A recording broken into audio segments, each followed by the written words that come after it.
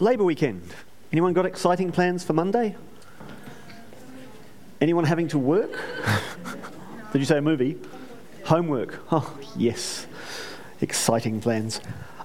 There's a movement afoot, apparently,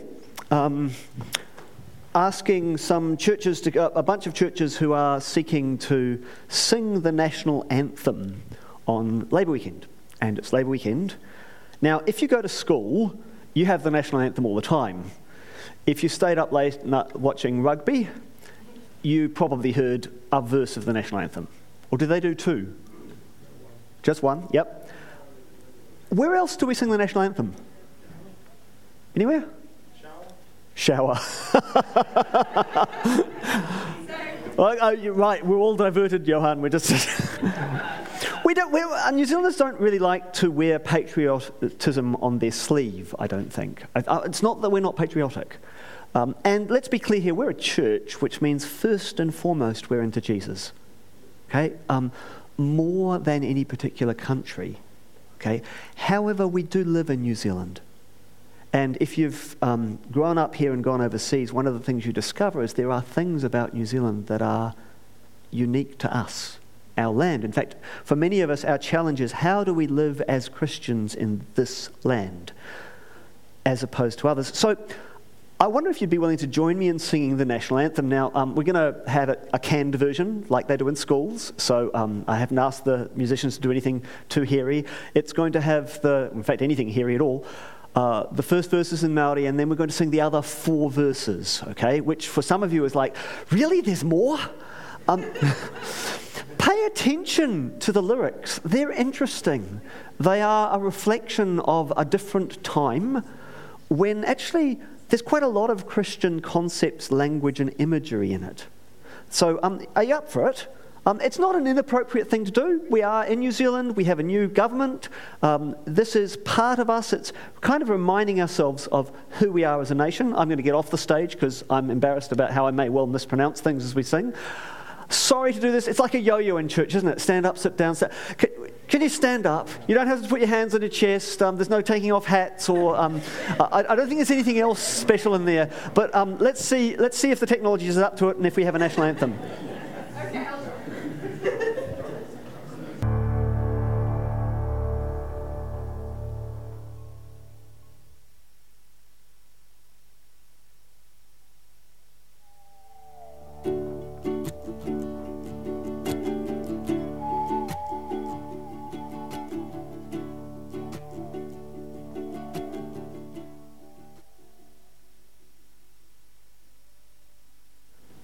As a mic that works well done, that's my fail again. Goodness. As a prayer for New Zealand, there's a lot in there that is food for thought for us.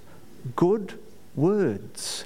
Asking for this to be a place of peace and of fairness, of mercy. Asking for us to be bound together with bonds of love. These are cool things. You could quite legitimately pray this, and just for Defend New Zealand, you could pray it for your own family. Because we want to be marked by things like this. And some of our debates, national debates, the debate about immigration, things like that, it's actually, pay attention to this. Because there's a thing about what kind of character are we as a nation, and how are we behaving to others. Because that's the thing about a nation, is it's also about who we are and how welcoming are we, which is part of what I want to look at this morning. A little bit about community, who we are, and what it's like to welcome others. You all know the places that you long to be part of, the communities where you long to belong, you think it's going to be great.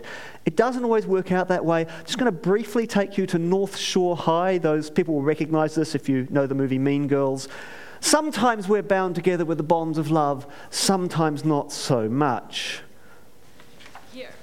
This map is going to be your guide to North Shore. Now, where you sit in the cafeteria is crucial because you got everybody there. You got your freshmen, ROTC guys, preps, JV jocks, Asian nerds, cool Asians, varsity jocks, unfriendly black hotties, girls who eat their feelings, girls who don't eat anything, desperate wannabes, burnouts, sexually active band geeks, the greatest people you will ever meet. And the worst, beware of the plastics. It's in 30 seconds, that speaker went through, judged and pigeonholed all of North Shore High School into labels. This, and this. Is that bound together in bonds of love? No, it's something else, isn't it? You know that feeling of being labelled by other people? Oh, you say that because you are a... Look at that. I've just discounted the argument just by labelling them. In church circles, we do it with liberal or conservative. Pre-election, you do it with political parties. We can do it by age, sex, all sorts of things, words that we throw on top to avoid dealing with an argument. Now, admittedly, most American high school movies are built on this. The jocks and the geeks. You know, the fighting between classes. I actually asked a couple of Americans who went to school in America and came to New Zealand and lived here for a while. I said, it's not like that, is it? And they said, actually, their experience was it was. In a really big high school, you want to have a group that you belong to, and you do that by distinguishing yourself against other people. Yep. And in fact, there's an argument that I'm going to get into trouble with here, that Holden versus Ford. I'm in trouble. Crusaders versus Blues. That we do this. We like to define ourselves into groupings. It's not wrong, but there's a thing. I heard this clip on a movie that really struck me, where a mum was saying to her daughter, "But you should love your high school days. They're the best days of your life." And the kid responded saying, "Have you been to high school lately, Mum?" She said, "I don't know how to say it, but they're kind of judgy." Which really struck me. Judgy. Who we don't want to be. Remember that phrase in the national anthem? We sang, "From dissension, envy, hate, and corruption, guard our state." From dissension, envy, hate. Rescue us from this. In Māori, and please forgive my poor te reo, ko te hao me te nauna, meinga kia kore kau. I shouldn't have done that because I got that so badly wrong that if you did speak good te reo, you'd be going, say what? Envy divides us, comparing ourselves to other people, becoming judgy. And that's a problem for us in church because, well, a while ago, not that long ago, a guy called David Kinnaman wrote a book called Unchristian. He looked at younger people in America and asked them what they thought about Christians. And they said, among other things, well, they're judgy, they're judgmental. 57% of those kids said they were very judgmental, a lot, and 87 said a lot or some. They think we're judgy. And yes, it can feel that way. In fact, if you're new to church and you come in, the feeling almost everybody has is, who are these people and how are they going to judge me? Am I going to fit in? Am I going to feel like a spare part? You know that feeling? If you're feeling that way, it's okay. We'll do our best not to judge, and actually probably vast quantities of a feel like that on any given day. We're like that. We're scared we'll become all judgy. And we don't belong to groups because we want to be judged. We belong to groups because we love to be connected to others, to have others who feel the same way. We long for places and people who will love us. I think of these as grace communities. See, guys? And I've heard some people call them communities of redemption, which is what I'd like church to be. So that's pretty harsh, isn't it? 87% a lot judgy, or at least some judgy. I've got some good news for you, closer afield. Here's an American survey. 92% of Australians know at least one Christian, and they see Christians as being, and this is really nice, isn't it? 41% is caring, 35% of loving, 35% kind, 32% honest, 31% faithful. Isn't that nice? Yep, so it's really easy to bag us. Actually, this is kind of good. This is the love basis we're supposed to be, but then the next two are traditional, and there it is again, judgy. It's probably not that surprising that we're seen that way, because if you hold to a standard of any kind, then you're going to be seen as judgy, you would think, yes? Yep. And we certainly don't want, as a church, to say that anything goes. In fact, in our culture at the moment, tolerance is seen as a virtue. I've got good and bad news for you. The bad news is it's not enough. It's not enough. We are not called to tolerate our neighbour. What is it to tolerate someone? Well, I really don't like them, but I'll put up with them. What are we called to do? Love our neighbour. To look past the difference, I think, to sometimes to value the difference, to admire not so much the colour of someone's skin, but the colour of their soul. Who are they really? That's what we're supposed to be. And that's getting past the exterior to who someone is inside, which doesn't happen quickly, does it? Jesus sat down on a hillside and starts teaching in Matthew. He starts teaching that everything is reversed, that the good will be rich, that the meek are going to inherit as opposed to be ripped off, that the merciful will receive mercy, and asks his followers to have character, to be salt and light.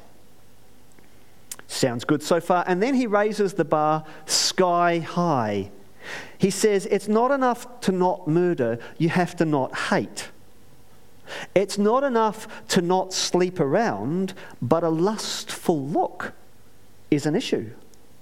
And you've heard people say, love your neighbour, not enough. Love your enemy. He puts the bar sky high, higher than you can pole vault, higher than you can high jump. And then at the end of the story, just to make matters worse, at the end of Matthew's story of the Sermon on the Mount, he tells a classic Sunday school story. He says, listen to these words, and if you don't do them, then you're like a person who builds their leaky house on TC3 property, on the sand, and it's not going to stand up to climate change or even an earthquake.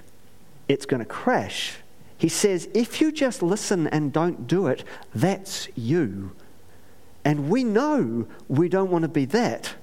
So it's not like the Christian kingdom is a place where anything goes.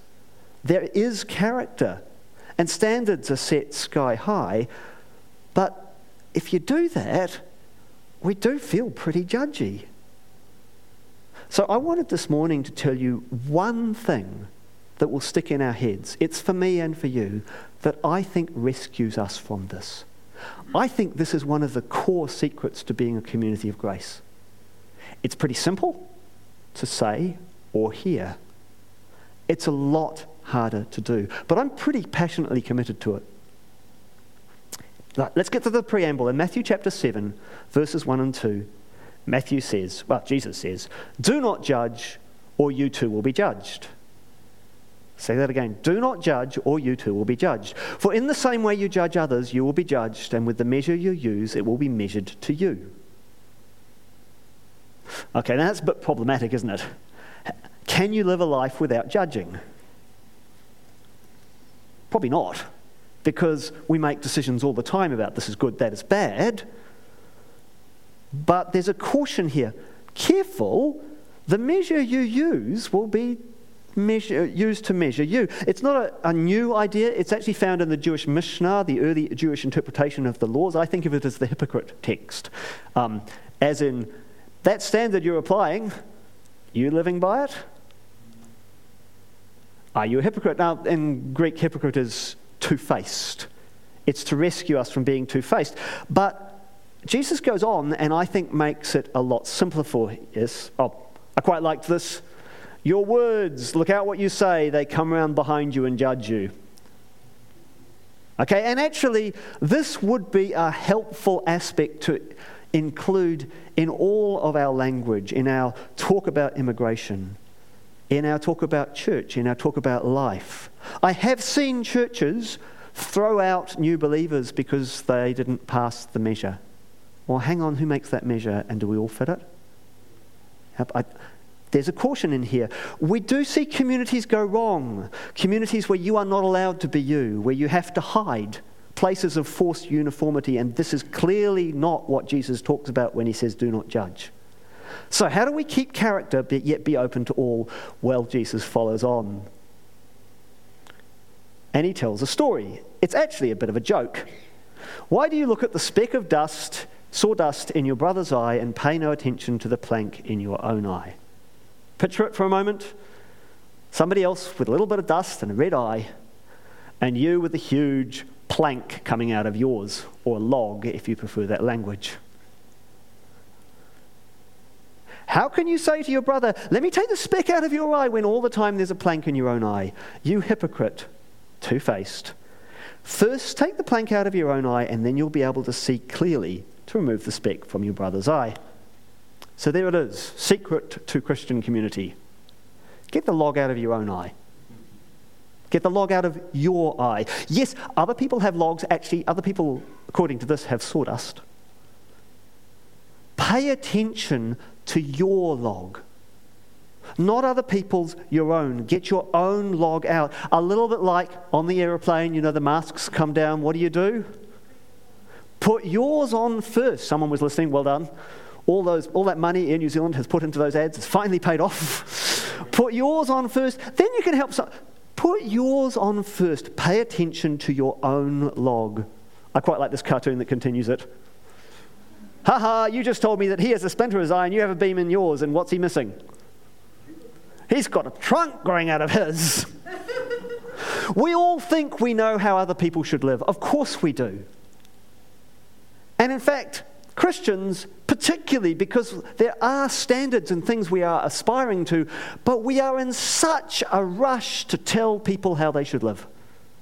Pay attention to the log in your own eye. Genuinely, I think this is a key. If we could do that, then we change. Have you ever been part of a group where everybody is rushing in telling you how to live? I like to think of this. You know, we have a family mountain biking thing. We go for a ride every third Sunday. Can you imagine going out with a bunch of people and they've all got flat tyres and you're having trouble changing gear and they're all telling you how to change gear? How would that feel? You'd be wanting to... Would you want to go on a ride with them again? Pay attention to your own puncture. This is how we start ourselves, a group of sinners, and there are only sinners here. This is how we can hold on, run towards the character of Jesus and not be all judgy. So maybe Fred has a problem with porn and Marge with gossip. That's not your baby. That's not your log. What's your log? The one in your eye. I have to deal with the log in my eye. In doing this, Jesus is saying, hey, look, our journeys are far more internal. What is actually happening inside us than external. This stuff, pay attention to this stuff. That's why in Romans 12 he talks about not being conformed from outside, but transformed from within. Internal. And there are no spotlights. No one is going... And when he says pray, does he say make a big show, get in front of everybody else? He says for prayer, don't make a show. Because it's an internal thing, you and God. There's no spotlight. And if there's glory, it is that which belongs to God. Certainly not which belongs to man. I don't think any of us are that comfortable with this. This is tricky and uncomfortable.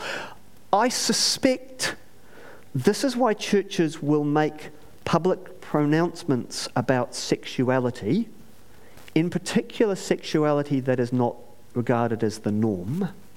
Okay? Because when we do so, we're thinking we're establishing character, we're ensuring purity. But when we do so, what are we not doing? We're having a discussion that is about often someone else's log. I think that's why quite a number of denominations have made public statements about sexuality. But I haven't really found one that's been making them about greed. Because we can't have the discussion of greed without it turning to us. And suddenly, when the discussion turns to me and what I struggle with, the nature of the discussion changes. When you see people angrily shouting at others, it's very seldom because they have a sense of their own sin and failure. They have a sense of somebody else's which is quite a nice feeling, actually. When you're feeling self-righteous about someone else, you can avoid your own stuff. But Jesus says, pay attention to your own log. And we can't talk about greed without being aware of our own inbuilt tendency towards a kind of selfishness that destroys. And, do you know, we can't solve it like that. A policy isn't going to fix it. And just personally, I wish we'd been a bit slower to make pronouncements. I think it makes us look judgy. And I think often we do it in the areas where we can point at someone else. Whereas I think this, our heart, that's our responsibility. I always like the saying that you shouldn't judge a man unless you walked a mile in his or her shoes, but mostly because then I can see you're a mile away from him and you've got his shoes. Okay. Some of you will have seen this video clip on Facebook. I've cut out the audio and cut it shorter. It's of a race. They get these students up and they say, hey, look, we're offering you $100 to the person who wins this race. But first of all, I'm going to ask you a set of questions. And they ask a set of questions and say, if you answer yes to this, take 2 steps forward. So if you had a father figure at home, and they take 2 steps forward. If you had never had to worry about your cell phone being shut off, 2 steps. If you never had to help mum or dad with the bills, and you see the separation occurring and the guys who are left behind thinking, oh man, I'm never going to win this race. And you see the people who initially feel stoked because they're way ahead, and then there's a twist. The guy says, yep, whoever gets the other side first gets the $100, but this was never a level playing field. And none of those questions were about what you earned. They were things that were for you, that happened to you. So he goes on to say, and it's lovely because at the end they form a big circle together and talk, and you get the sense of connection. We don't live on a level playing field. It is different for different people. Maybe we don't have to be so judgy.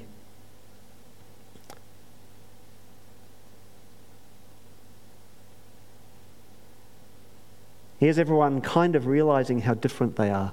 This is the language we use for being born with the wind at your back.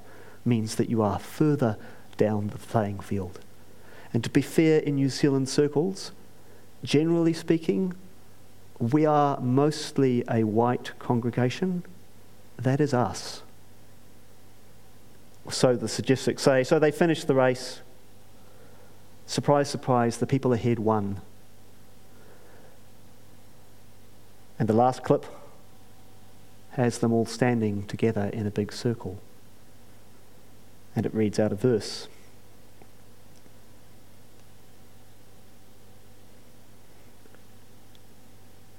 And that is church. We are different, we come from different places. You know the saying, who died and made you judge? Christians say, who died? I don't have to judge. Because of who died. Get the log out of your own eye. Get the log out of your own eye.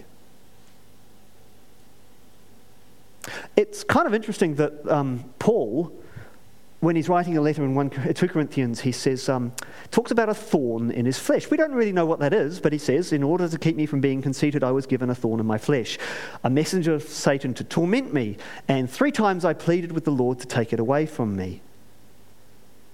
Now, please forgive me, but this is kind of a heavy topic, so it's kind of good to loosen it. There is a little known fact, there is a little bit of proof as we think. There is a picture of what the thorn was.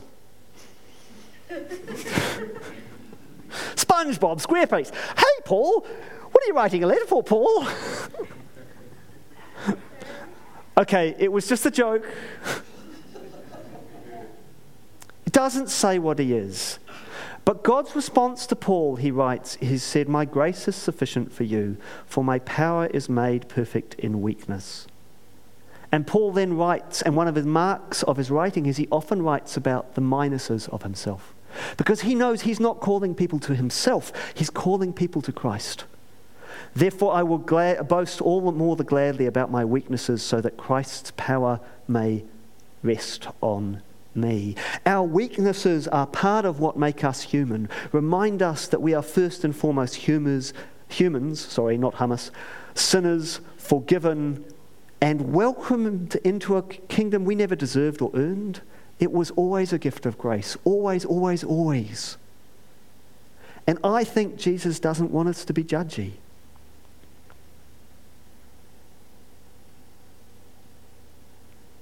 I think I'd really like it if someone came away from church and says, I don't know, Mum, it's kind of gracie. Wouldn't that be nice? I think God's kingdom is supposed to be full of people who are gracie, learning to be gracie, and I think it's helpful, genuinely, to become aware of the logs in your own eyes because it reminds you. So how do you do that? I've had 2 occasions that have been really strong for me where I've seen this or been part of this. The first, I will confess, is when I worked with drug addicts. We had this process where we built on the 12 steps, where people were supposed to each day just take a little check and say, how was today? And in this we had this list. It was called a daily moral inventory list. A list of the kind of things that you could blow it. And there was no guilt on it. We're just want you to notice how you've been doing. And that involved envy, lust, lying, greed. And then once a week we would get together and people would check in and they'd say how it's been. It was a fascinating process, absolutely fascinating. I was running the house. I had maybe different issues to the addicts I was working with, but actually not so different. I'm every bit as much a sinner. I had to apologise actually more often because I was aware when I sinned that it was a sin, that it wasn't okay, whereas often for them it was just normal. But it only worked because no one was allowed to criticise another. We were paying attention to the logs in our own eyes. And there's something that happens when you're in a group that can do this. There was another time when Linda and I were part of a small group process called Renovare. Has anyone done Renovare? Just checking, see? Oh, look out, sometime or another we'll have a play with this. It was an interesting process. It had us look at 6 different aspects of being a Christian, and then it had a whole bunch of things to try. And the idea was you'd get together once a week, you'd read out this sort of standard stuff that reminded us what we were trying to do, and then you would say, next week, I'm going to bake muffins for my neighbour. I'm trying to do the mission looking upwards. So I'd say that publicly. Yep. And then the next week we'd get together, and I would have to say, oh, she was a pretty busy week, actually. And so I haven't made muffins. I'd have to say it. And then we'd come to the bit where we said, so I'd say, so next week I'm going to bake muffins for my neighbour. Guess what happened the next week? The next week I still hadn't done it. The week after that I still hadn't done it. You know what happened, don't you? In the end I did it. Why did I do it? Because I was sick of telling this group of people I hadn't done what I said I was going to do. But the good part is, I did it. And it was a group, it was fascinating because each one of us said, I'm going to do this. And sometimes they were realistic things and sometimes they were unrealistic things. But you know, we all struggled to get it right. And it was so good when we did. The idea of life is easy, but when you've got skin in the game, it's different, isn't it? I love this because we follow the Saviour who literally had skin in the game. And everybody is willing to tell you how to live your life. There is no lack of that. But they don't have the skin in the game you have. Pay attention to the log in your own eye. And yes, I loved being in those groups. Because we weren't judging each other, we were supporting each other. We were trying to consider how to spur one another on to good works. Now there's a problem. This is first and foremost personal. Some issues aren't just personal. Some issues still require action. The Harvey Weinsteins of the world aren't supposed to go unchallenged.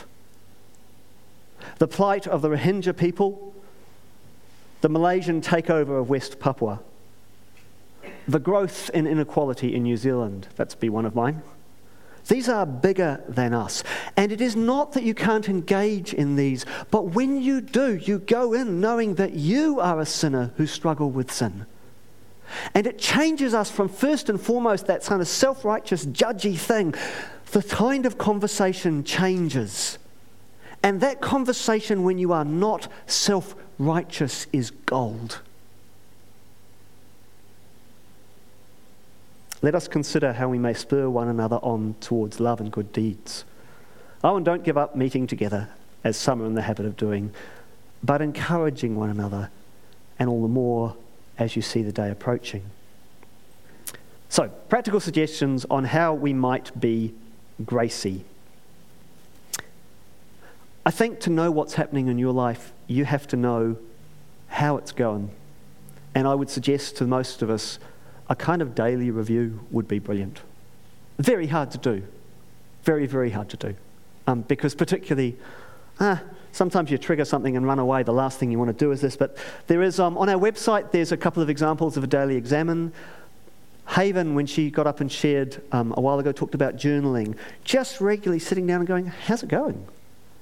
Being honest with yourself, not for anyone else to read, not so that you can look good, not so that other Christians can follow me, but paying attention to your interior life so that we know what our logs are. I genuinely believe if you can be in a community where there's accountability, it's absolutely brilliant. A couple of weeks ago, someone approached me about an occasion when I didn't respond well, and they were absolutely right to, and I'm grateful. I really am grateful. It's a privilege to be in a community where you can be pulled up. They did it in a nice manner. It is a bit elusive, that kind of arrangement. It is far easier to make judgments about other people than to know their full story. It is gold. I think we're supposed to build and encourage and spur each other on. So there's some point in paying attention to your speech. You know, there's 3 kinds of judgy people that you come across. You meet, in no particular order, young adults at the stage of life where everything is black and white to them. You meet parents who are absolutely certain they're right because they were a kid once and they know. You meet older people who sometimes they've spent their whole life getting here and it's like this. And everything they say is, I'm not speaking that for here. You come across these people and we don't want to be any of them. We want to be gracie, and I take some great joy in the fact that the first perceptions of our neighbours over the sea for Christians was caring and loving. I think that's what people have seen. So, what does it mean for us? I think we need to make a conscious decision not to judge. Yes, the Bible says, but is this my log?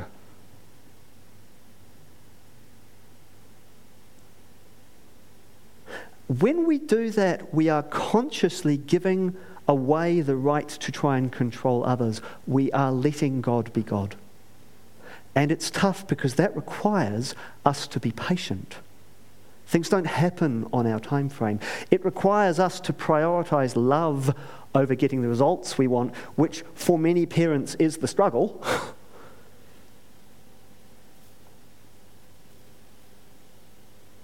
People will still ask you, what should I do?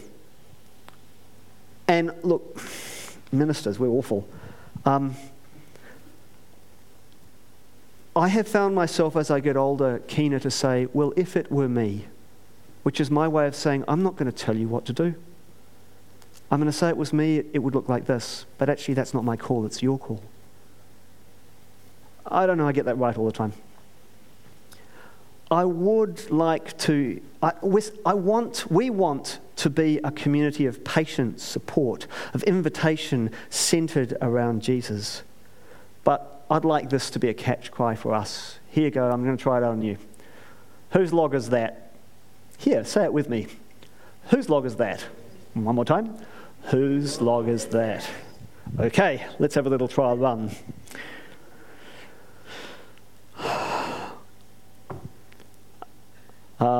Fred is so disorganized. Whose log is that? Yeah, not mine. I'm really hacked off with the way so-and-so did such and such. Whose log is that? Notice as soon as you ask that, you start thinking about, why am I hacked off about it? What's going on there? And you're starting to think about your internal life. Tougher one. I'm paid less than the minimum wage. Yeah, it's probably not my log, eh? Okay? So it's not for everything.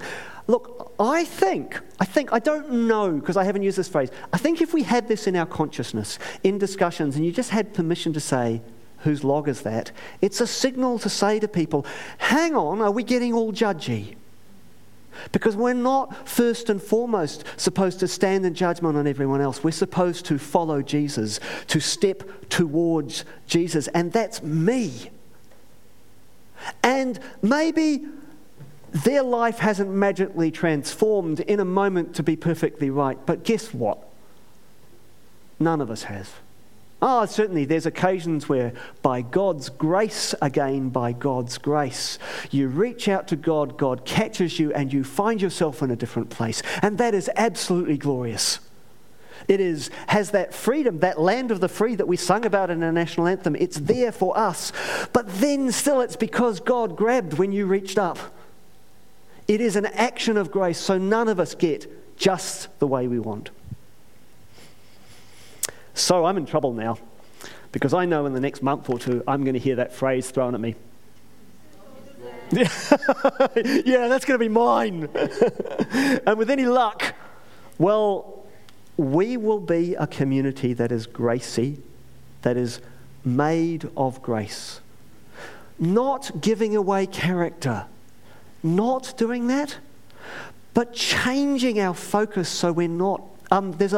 In Matthew 12, there's a place where the Pharisees get all judgy on the disciples. He says to them, they say, "Oh, you guys were snacking in the temple. You took some of," and Jesus tells this weird story about David breaking bread, and then he says, "Because God doesn't," and he quotes from the Old Testament, "I don't desire sacrifice as much as mercy." We do this, and we cannot help but become people of mercy. We do this, and we cannot help to be drawn to the cross of Jesus because our inadequacies and failures push us there. And like Paul says, if we want to draw people to us, then we puff ourselves up. But if we want to draw people to Jesus, sometimes our weaknesses are a gift from God that make that happen. Okay, instead of getting us all to sing a song, what I wanted to do is give you a little bit of time to chew on it. So I'm going to play a song, and at the end of the song, I'm keen for us to say benediction, number 2. Yep. And after that, we'll play some background music, and you can go have tea or coffee or that kind of stuff. But also, if you wanted to pray with someone, and if you are praying with someone, remember your own log. Mercy, grace. We do not stand in judgment. So, hopefully, with the wonders of modern technology, we'll have a song.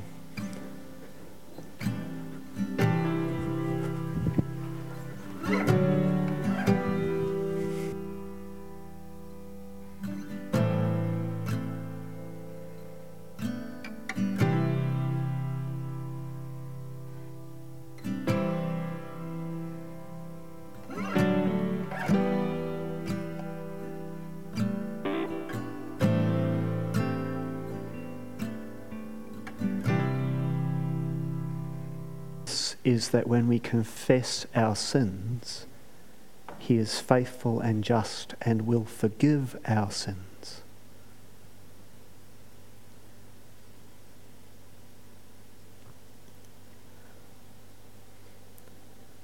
This message brought to you by 2 phrases: get the logs out, and whose log is that? We're going to say a benediction together. I'll get this to play again afterwards, so if you can keep the sound on for that. Could you read this with me? And then tea, coffee, chance to pray with someone if you like. We won't rush, so if you're going to be noisy out in the hall over there. May the peace of the Lord Christ go with you, wherever he may send you. May he guide you through the wilderness, protect you through the storm. May he bring you home rejoicing at the wonders he has shown you. May he bring you home rejoicing once again into our doors. Amen. Thanks.